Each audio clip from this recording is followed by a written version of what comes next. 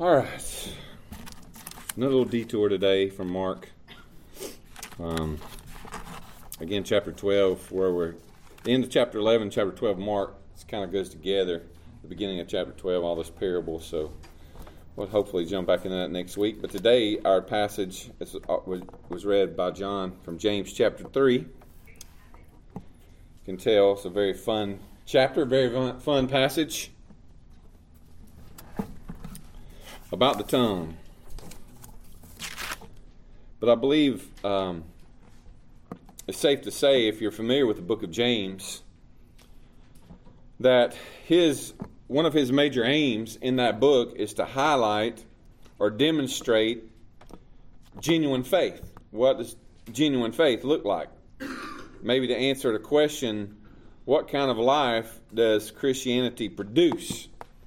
Now, as always, if we're going to talk about something like this, a very practical side of Christian faith, I always want to be careful and make sure that we try to look at what the Bible says is genuine Christian faith, and not just what we all think it should look like or what we've decided people should look like and how people should live, because there's a lot of that. I don't want to be legalistic, but we want to be encouraged, and we know that we're all going to fail these laws that are given to us, but we are instructed to love them and to keep them. And so sometimes it's a good thing for us to look at stuff like this, just a very practical side of Christian faith, and know how we're to walk and be encouraged, not that we're failures, but that Christ is a great Redeemer and a great Savior, and in Christ we have hope, and we can do these things with the help of Christ, and even when we fail, we still are loved by Him, and we don't get kicked out of the family, which is wonderful news, right? And so on Wednesday nights, we're actually in this topic of sanctification. And so what I thought I would do before I get into the rest of this is just read to you real fast what our confession, the 1689 Confession, says about sanctification, because I'll probably come back to it. This is so important. Those who are united to Christ and effectually called and regenerated have a new heart and a new spirit created in them through the power of Christ's death and resurrection. They are also further sanctified really and personally through the same power by His Word and Spirit dwelling in them. The dominion of the whole body of sin is destroyed, and the various evil desires that arise from it are more and more weakened and put to death. Now that's some good news right there. Some things are destroyed instantly, maybe, but for the most of us, most of our sin is more and more weakened, right? We don't just wake up one morning, we've been born again, praise the Lord, but don't wake up one morning and sin is gone. And no longer do I struggle in my flesh. So it's more and more weakened and put to death. At the same time, those called and regenerated are more and more enlivened and strengthened in all saving graces, so that they practice true holiness, without which no one will see the Lord. This sanctification extends throughout the whole person. All right, so we're going to be looking at mostly only the tongue today. It covers that too. Though it's never completed in this life, sanctification, it does cover the whole person. Some corruption remains in every part of us. But from this arises a continual, irreconcilable war with the desires of the flesh against the Spirit and the Spirit against the flesh, right? We've talked about it on Wednesday nights, but we're all familiar with that if we're Christians. We know about this irreconcilable war that's in our flesh that we feel waging against the Spirit, a war. In this war, the remaining corruption may greatly prevail for a time. Hey, here's some more good news. It may prevail for a little while. You may be wondering, why can I not overcome this? What is the deal? I see other people doing better than me. What is my problem? Yet through the continual supply of strength from the sanctifying Spirit of Christ, the regenerate part overcomes. So there's the hope. Hey, the regenerate part is going to overcome. So the saints grow in grace, perfecting holiness in the fear of God. They pursue a heavenly life in gospel obedience to all the commands that Christ, as head and king, has given them in His Word. I just think that's so wonderfully written. I would be amiss not to mention it in a sermon about a specific part of our body that we need to learn to control. And especially thinking about this, what kind of life does Christianity produce? Because that's what James' aim, at least one of his aims, is in his whole book. Because Christianity is a life of trials and a test of endurance, right? Trials that push us to Christ, though, to trust Him more. Trials that push us to Christ to find wisdom during these trials. You'll find all this in the first 2 chapters of James. A life that calls the rich not to trust in their riches and the lowly not to be discouraged by his humility.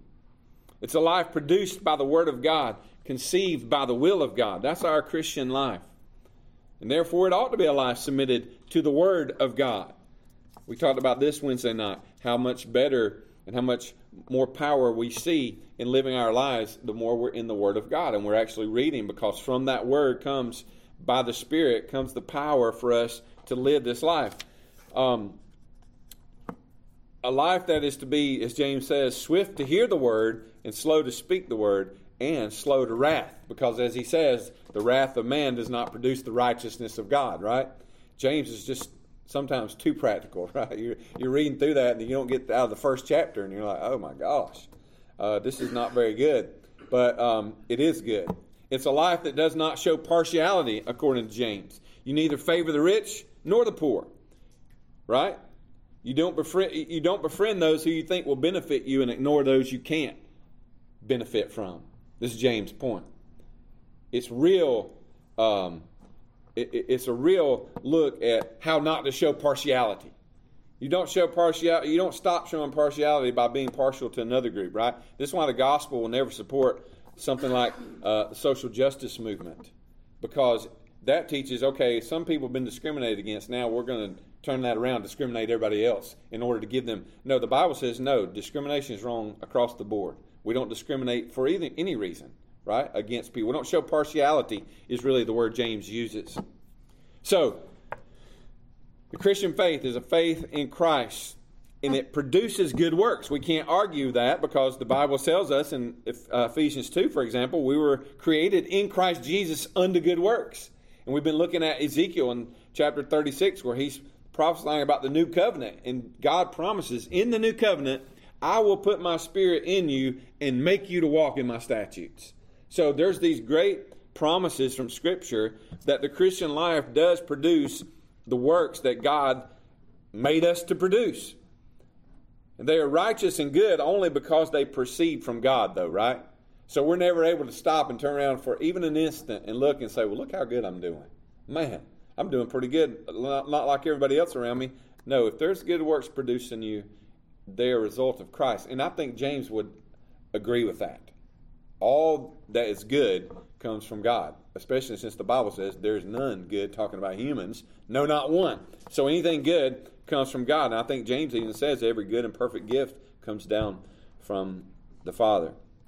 So our text today, obviously I've already mentioned it, but brings us to perhaps one of the greatest testaments of the works of God's righteousness within a true believer and follower of Christ, because it suggests that maybe one indicator above most indicators that a person belongs to Christ is how his tongue is roped in, right?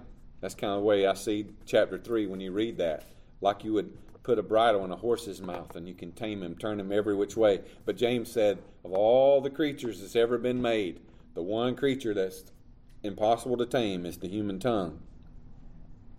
One aspect of human design that demonstrates seemingly that we are born again or not. And I know at times it comes and goes like everything else, but our tongue. How we speak to one another, right? Jesus said they'll know you're my disciples when you love one another. So we have to speak to one another in a good way. And how we talk, the language we use, the demeanor of our speech. That's why James said, be swift to hear, slow to speak. Right? It's such a vital issue for James. In fact, he mentions the tongue at least one time in all 5 chapters of this book. So it's a pretty big deal. In chapter 1, if anyone thinks he's religious and does not bridle his tongue, but deceives his heart, this person's religion is worthless. Several times in chapter 2, if you say to the rich, sit here, or say to the poor, go over there, be my footstool, you've made distinctions with your mouth and with your tongue. Verse 12 of chapter 2, so speak and act as those who will be judged under the law of liberty. What good is it to say you have faith but have no works? You say you have faith, I show you my faith by my works, James says. Then we read chapter 3, chapter 4, it says, do not speak evil against one another, brothers. Boasting is evil. And then even in chapter 5, do not grumble and do not swear. You can't do either of those without your mouth, really. I guess you can do it in your mind, but they eventually come out of your mouth. So the book of James, which is a book about genuine Christian faith, seems really intent on holding up, especially this juxtaposition with our speech and our faith, because they go hand in hand, perhaps like nothing else. Now, we have to be careful, because I know that some people can fake it with their mouth and their lives don't show it, and I think that's kind of what James is talking about too. Hey, the tongue is important, and what comes out of it matters, but if what comes out of it's not reality of what you are and who you are, that's not good either.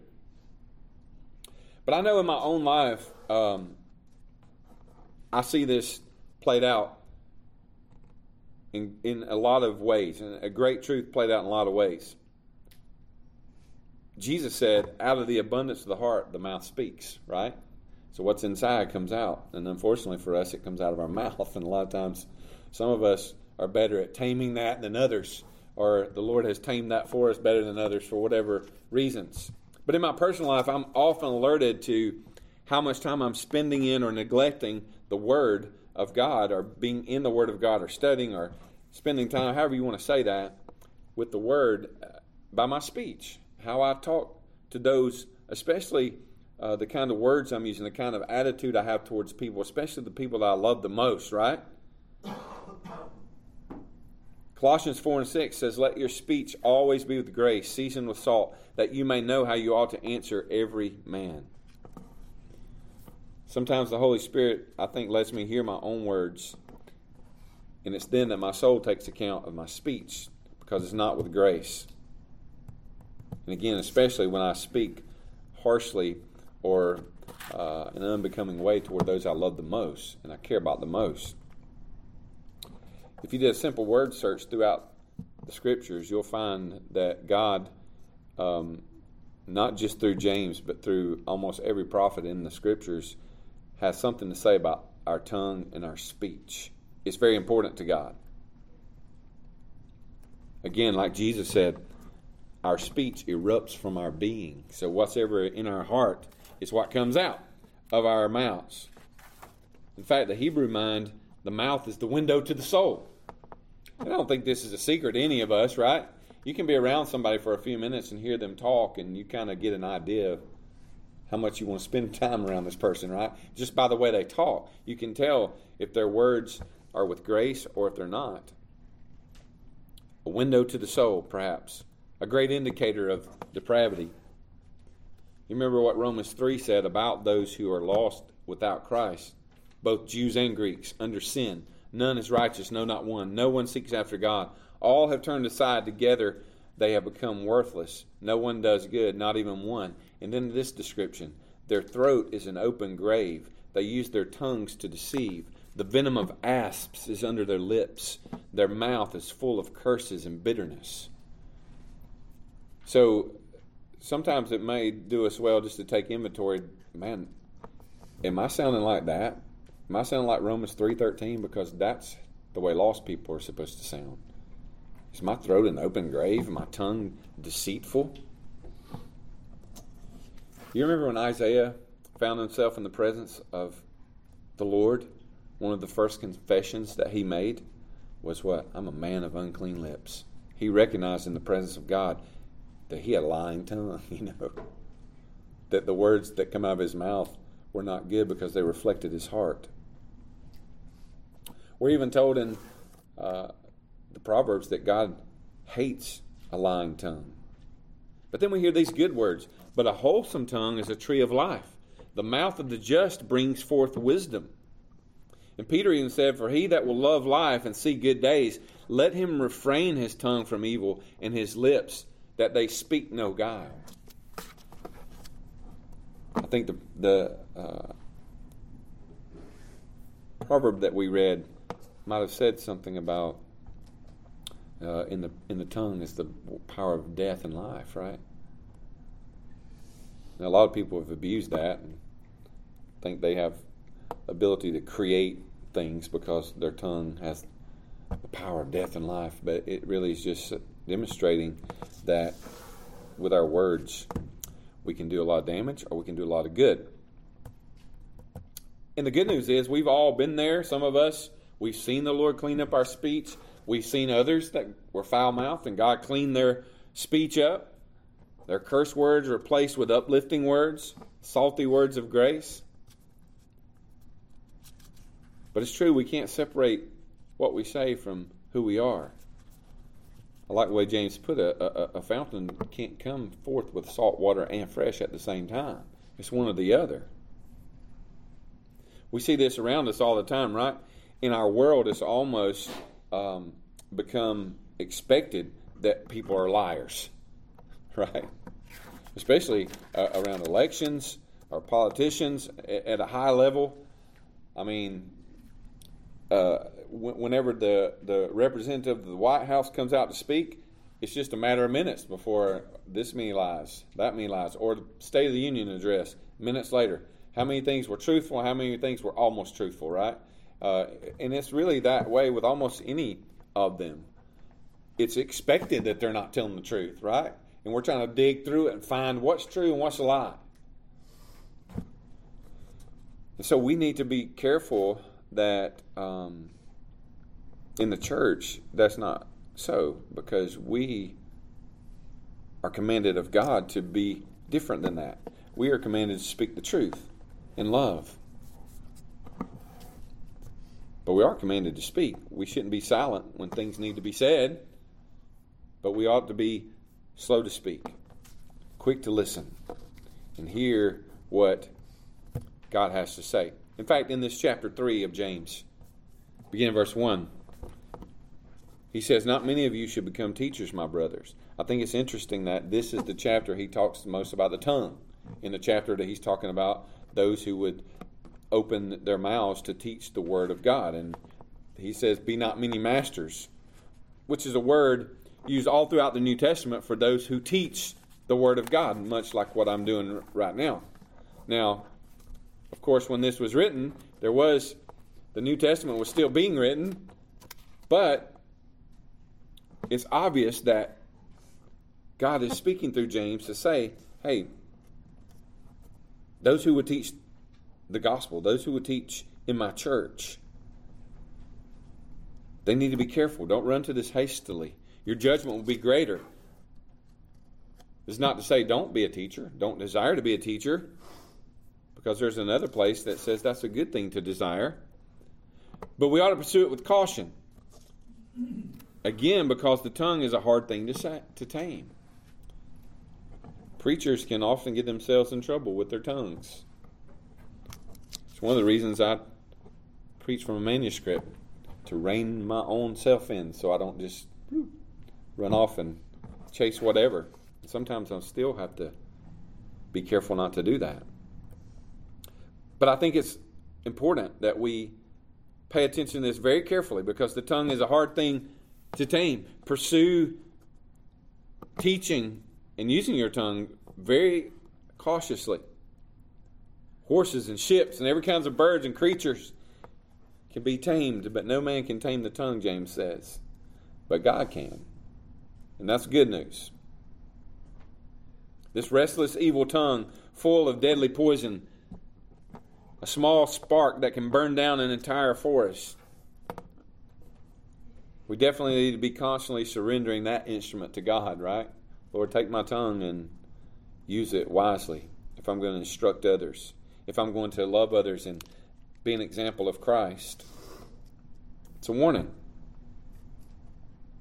A lot of what's jacked up and messed up in the church today is neglecting this principle of being cautious. I'll just throw people, I come from a tradition where if I could walk up one Sunday, this happened to me. Hey, I feel like the Lord's calling me to preach. And next Sunday, I'm in a pulpit preaching. I have no idea what I believe really, what I can say, what I could do. And I know that's still the way a lot of people do that. But I've seen a lot of young men especially then get thrown into being a pastor. And they're not anywhere near ready. They haven't even been given this warning. Hey, I'm thankful that you feel like the Lord's calling you to preach. The Bible warns you to be very cautious in this. This is a very serious undertaking. Be certain. A little bit of teaching, a little bit of training, right? There's a lot of skillful orators, a lot of men who have articulate speech. But it seems to be fewer and fewer men who recognize the weight of talking about these eternal things and the weight of eternal life and the weight of words and eternal bound sinners. We need to, eternity bound sinners, we need to be cautious about this. I've been all over the place with this in 30 years of ministry. I think back and wish I had a lot of things done differently for me. I learned trial by fire, kind of, and sometimes that's good, sometimes it's not. But I don't ever remember being warned about this. Hey, be cautious. As a preacher, as a man who opens the Word, don't run to this hastily. But the good news for all of us, as I've already said, Jesus was the only man who ever tamed his tongue perfectly and never stumbled in his speech. What he said was perfect. Even when he was angry, he could speak perfectly and not sin.